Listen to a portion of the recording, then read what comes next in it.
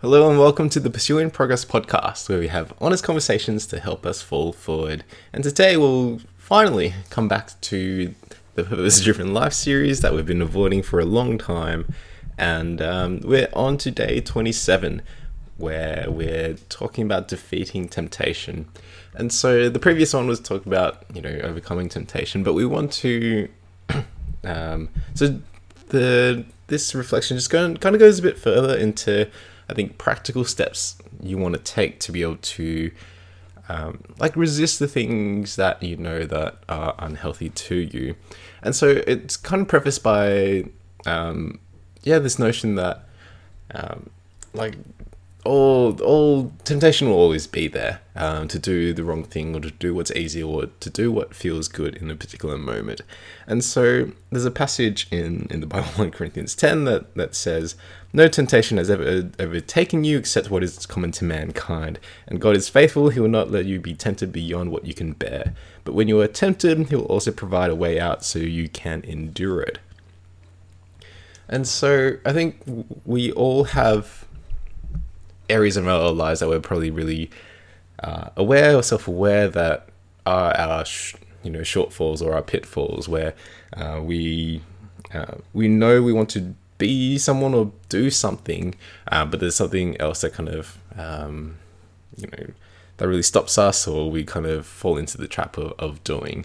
And we all have a kind of shame that we're living under, and we're not really geared, or society doesn't really reward people for opening up about those kind of struggles and shame that you're living under. And so most people will kind of go through life and suffer kind of silently with those shames and with those temptations. And sometimes it's a bit too embarrassing to talk about, especially for guys. I suppose I can only talk from my point of view of, when you talk about, the temptations of, pornography or lust or going on the apps and things like that. And, I think because later on, the book will talk about, how to navigate these temptations and try to avoid it and things like that, for your own safety. But I think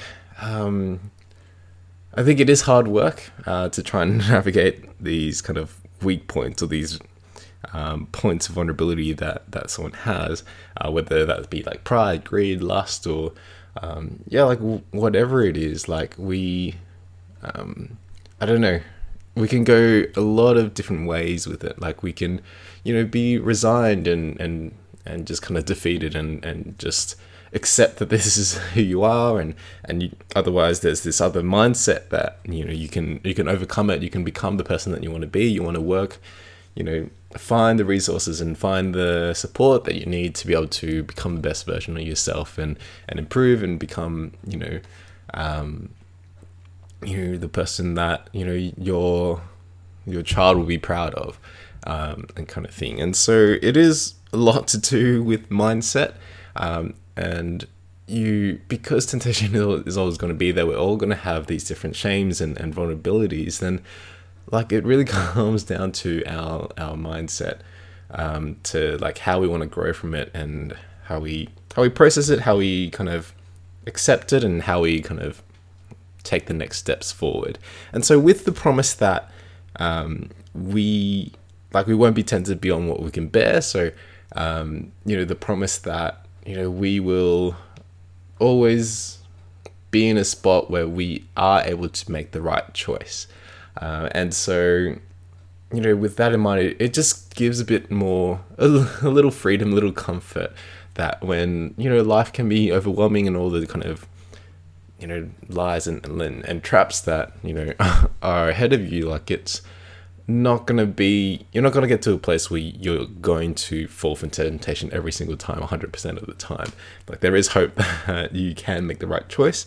But, just acknowledging and accepting that you will, make those mistakes, and temptation is a part of it, of life. And I think an overwhelming thing for guys is, around sex and pornography and this thing for acceptance and Whether it's like boosting ego and not wanting to be humiliated, and a bit of pride, and like all these different factors that kind of contribute to this whole notion, I suppose.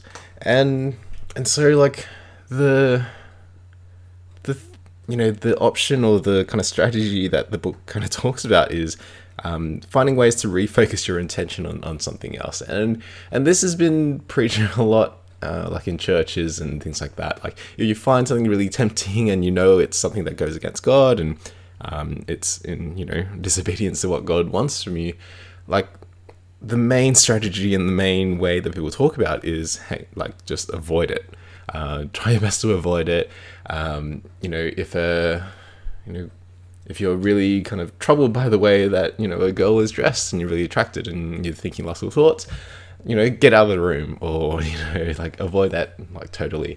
If you're an alcoholic, and you get tempted by the sight of people drinking alcohol, and you get encouraged to engage with that behavior again, best thing would be to do is to avoid and not put yourself in those situations.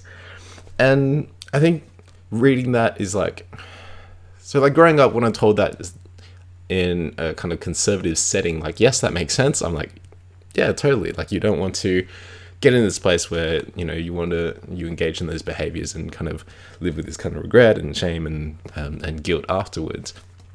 But as I think about life and how I've grown and things like that, yes, that strategy makes sense, but I think it's such a surface way to go about it.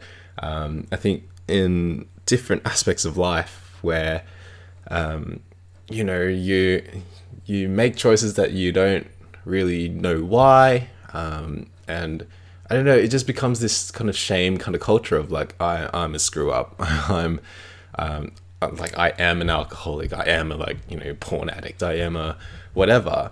And it's just this, I don't know, like shame really can cripple someone's like confidence or the image of themselves. And it's really not, it's not healthy. Like, as I've been reading the Brene Brown books and her research on shame and just like what it actually does to someone's self-worth and like worthiness of love and acceptance and all that, it's just kind of mind-blowing to kind of come to this point of like, okay, like avoiding it like totally isn't the best way to go. And like I've seen so many examples of people like taking those kind of steps and it's just kind of, I don't know, it like they're just not, I don't know, engaging with a real problem. And though it probably is wise advice that they, have thought about it and think it's probably wise, yeah, it makes some sort of rational sense to avoid something that's kind of like avoiding traps or avoiding threat. But I think, whether it's, struggles with like lust and women and whatnot, I think there's always something a bit deeper that's going on, and that's the thing that needs to be addressed. Because we're wired to find like males usually biologically are wired to find females attractive so that we can reproduce and keep the human race going. And so, but there's so many things that go on in our childhood and the traumas and our past experiences that really kind of drive that up, like really accelerate that, or kind of really like ramp that drive up. Because with sex comes stuff around like acceptance and belonging and intimacy, and if those things are there's so much more as well, but if those things are kind of missing or really kind of taken away or manipulated and kind of distorted in a different way, you're gonna naturally want to find that in all sorts of different areas. If you're not in a family setting where there is acceptance or there is belonging or there is intimacy, or it's kind of frowned upon or it's shamed or it's, you feel guilty for wanting to try and belong and kind of show your real self, show who you are. And then, you have people out there willing to kind of accept you for who you are and engage in those intimate acts. That becomes a really easy way for someone to be tempted and to engage in, sex with a bunch of, people. And so it makes a bit more sense to try and work out what's going on. And most people don't realize that that's going on for them. This thing of all the ways that they've been hurt growing up and all the different childhood experiences. And so that's why, a lot of, like guys or whatever who want to like avoid, therapy or talking to a psychologist or a counselor, like there's just going to be this disconnect of, people are just kind of behaving and responding in particular ways, and they're not really sure why, but they're just kind of going with the flow, and they're just continuing these different behaviors and not kind of give that thought or that kind of time to critically think and be objective about, why they're responding that way, and to be more understanding about themselves and be more self-aware about, how their past has shaped them. And I think that's such a, like, I wouldn't have said this like, even a year or two ago. It's only come to now that I would kind of see things that way. And like, it's better to get to the bottom of like, hey, like, really pick out the times that, you've, been hurt, or you've wanted to try and belong to a particular, group of people or friends. And, I don't know, maybe it's this notion that you've always just had to change who you are and try to fit in different groups, and you never establish this whole sense of belonging. I know this is a year 12 kind of thing, but like, it's such an important thing to talk about, because like, we can like physically change the way we talk, the way we behave to fit in, because we're good at that. We know what it takes we know all the adaptations that we need to make to be able to fit into particular groups. But when it's at odds with who you really are and where your heart is and where your desire is, and there's going to be that disconnect and that kind of like frustration and like, it's gonna lead to some weird things, because your sense of value, your sense of self is grounded in somewhere else, and it only takes you to be in the wrong place at the wrong time for something to happen. And I don't know, it's hard to put 100% of the blame on the person at that time, because there's so many things that lead up to that, and little things like that, and failing to belong or not feeling accepted in different areas, like that builds up over time. It's never obvious to start with. It's something that can maybe build over like 10, 20, 30 years, and for it to build up and to kind of like explode into this kind of like rampage and in really odd behaviors. And so it is, I think it's worth our time to think it through and to be self-aware and do the thinking and not to stigmatize or put any additional barriers to seeking help when it comes to seeing a psychologist and a therapist, and like they're trained to deal with that. Like, they will have their own therapists and psychologists and to talk things through, but they're trained, they're well equipped to deal with kind of the messiness of life and how difficult life can be. And so I don't like I can't change stigma, I can't break stigma for you. That would be an amazing power, and I'd probably be rich with all the funding from like Black Dog or something. One can dream, but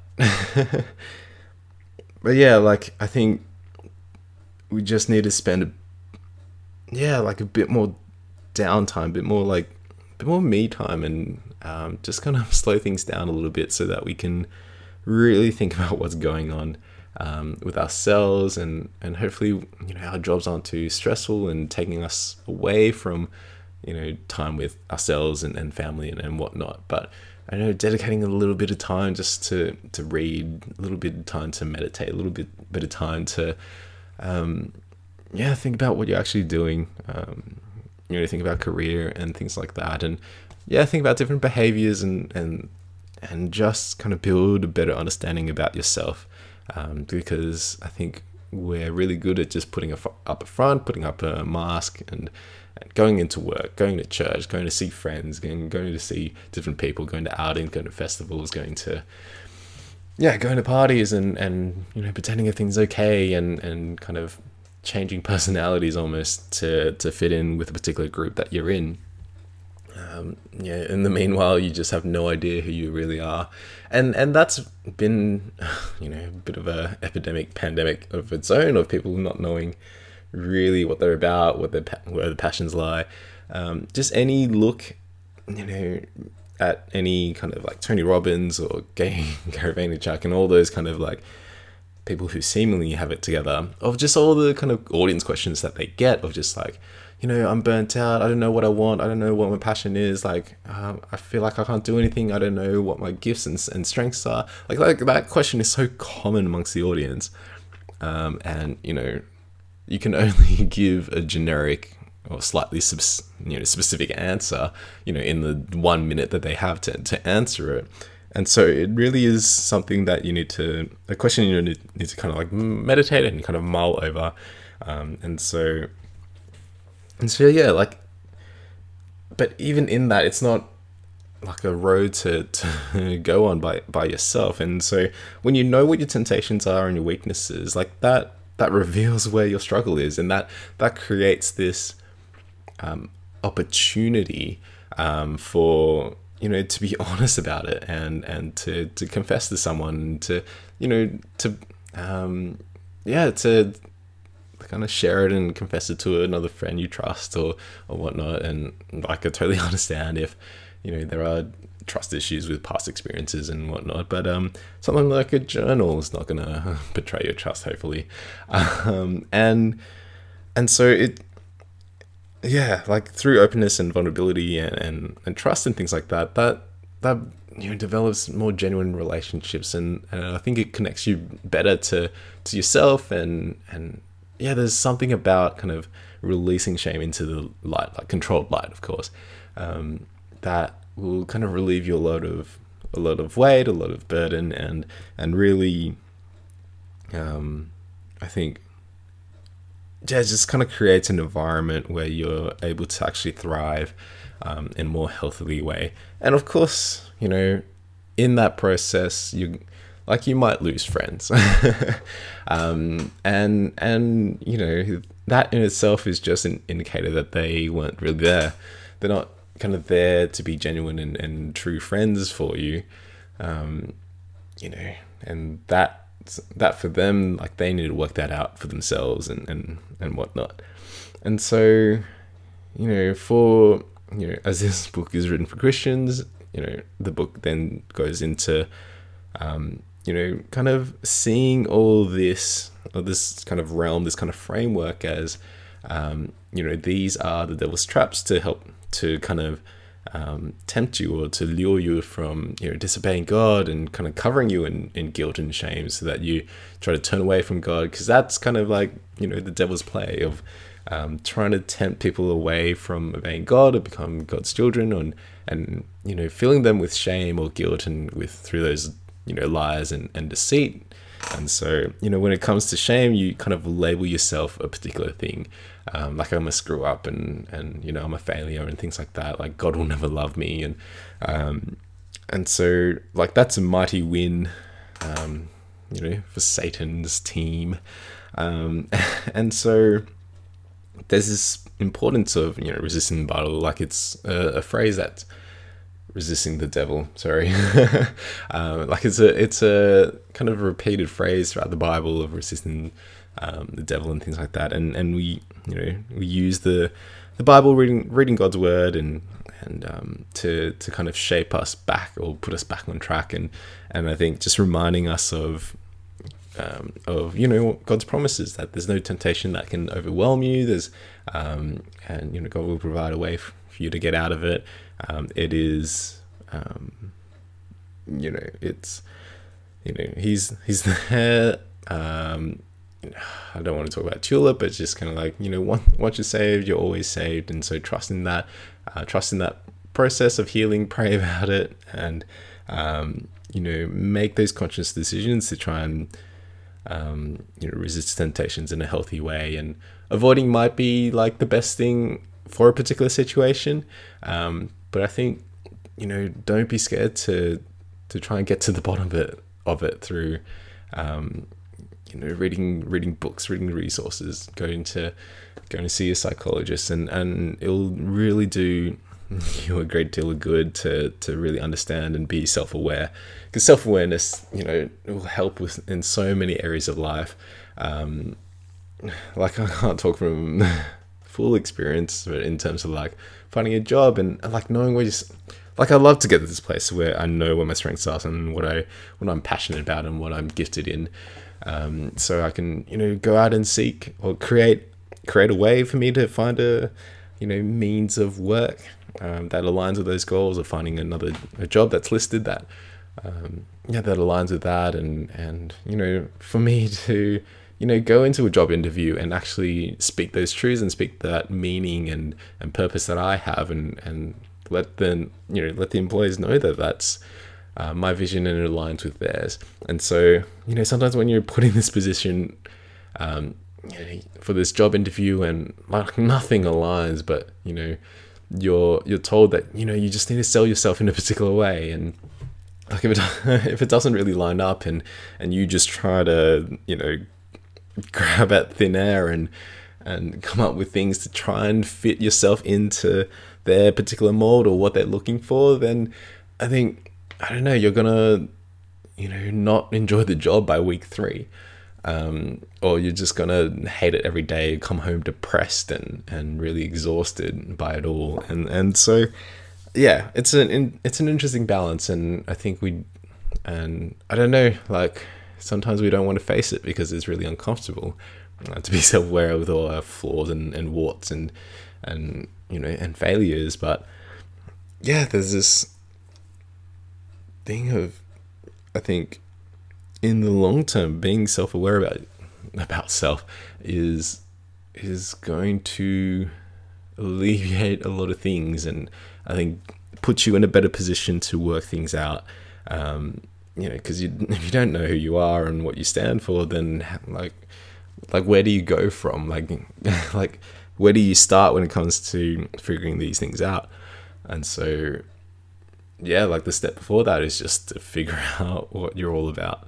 And so that's been a really interesting thing to kind of think about and talk through. And I know, like, I'm working through my own and definitely have my own failures and kind of moments where I just want to hit myself in the head or just slap myself and be like, dude, that was, that's so stupid. Like, why are you doing this? This thing's wrong. And then, the thoughts of like, oh, what's everyone else going to think? Like, that does creep in, and I know I should, like, resist that and try to, change that narrative. But yeah, like, I think when I view myself that way of like, oh, I'm just constantly failing, and then I think when guilt and shame takes over, then the language does get really kind of negative and really kind of self-deprecating, and that doesn't help with anything kind of moving forward, and yeah, like it just kind of puts you in this dark corner, and you just don't want to kind of do anything anymore, and it's very self-defeating and spiraling. And so yeah, I think it is a very timely one for me, and hopefully for you as well.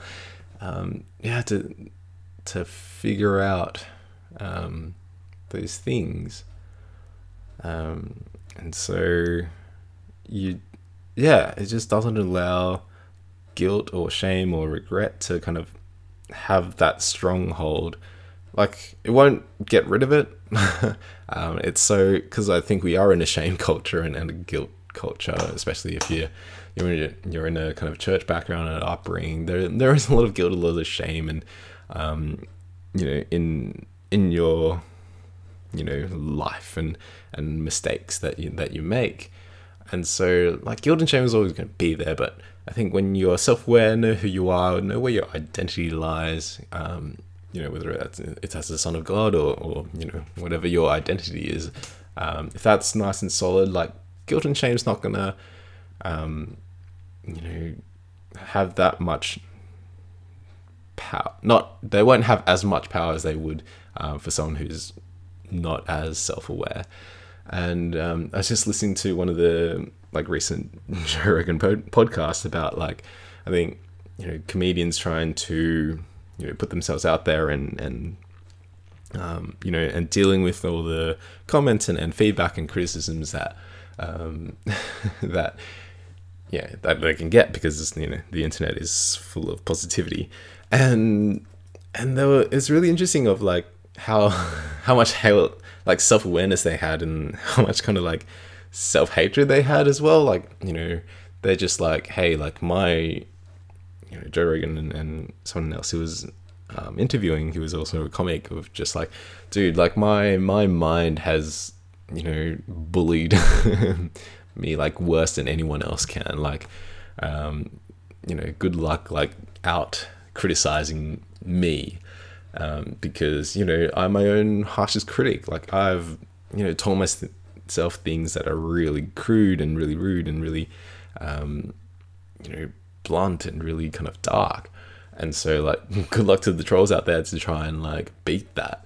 And so that takes a lot of power away from those internet trolls that want to just I don't know, they're just really invalidated by life, and so by typing mean comments is how they get their validation and how they feel heard.